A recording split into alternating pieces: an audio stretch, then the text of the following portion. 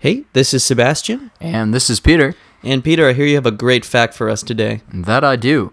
Bubble wrap was originally designed to be used as wallpaper.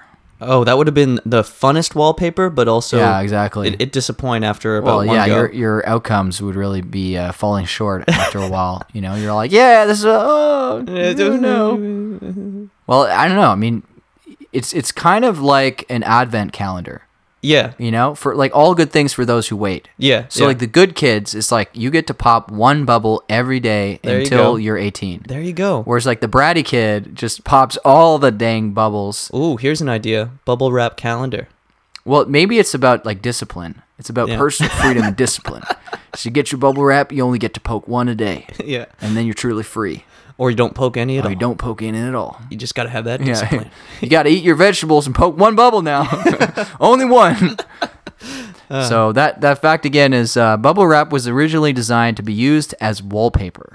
And that's it for today, and we'll see you tomorrow.